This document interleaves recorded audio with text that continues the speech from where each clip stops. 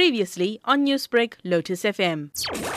At this point, we're taken by surprise by announcement by Minister of Co-operative Governance and Traditional Affairs, Dr. Nkosazana Dlamini-Zuma, given that the President had made an unequivocal announcement on Thursday evening allowing for the sale of cigarettes and other tobacco products. Now, we have to ask the question, what has changed between Thursday evening and last night?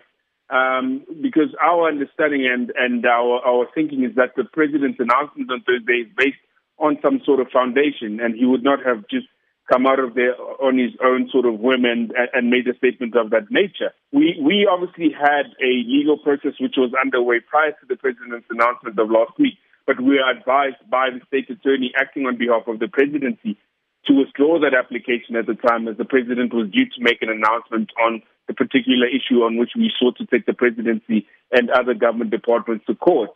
There has been some sort of a 180 turn in as far as what was communicated to us by the President's attorneys and what was further communicated by the President himself. We spoke about the Cooperative Governance Minister, Nkosazana Dlamini-Zuma. She has come out saying that the reasons behind this is medical, especially with people sharing cigarettes. They're saying that tobacco smokers are at a higher risk of contracting COVID-19. How do you respond?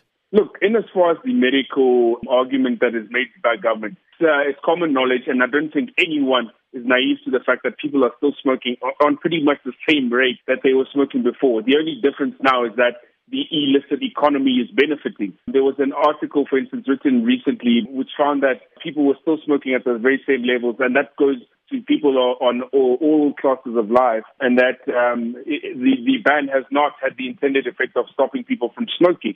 The illicit economy is thriving and the fiscus is losing, in fact bleeding, as a result of it losing billions to these criminal syndicates.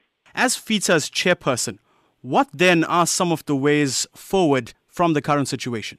We consulted our legal team first thing this morning.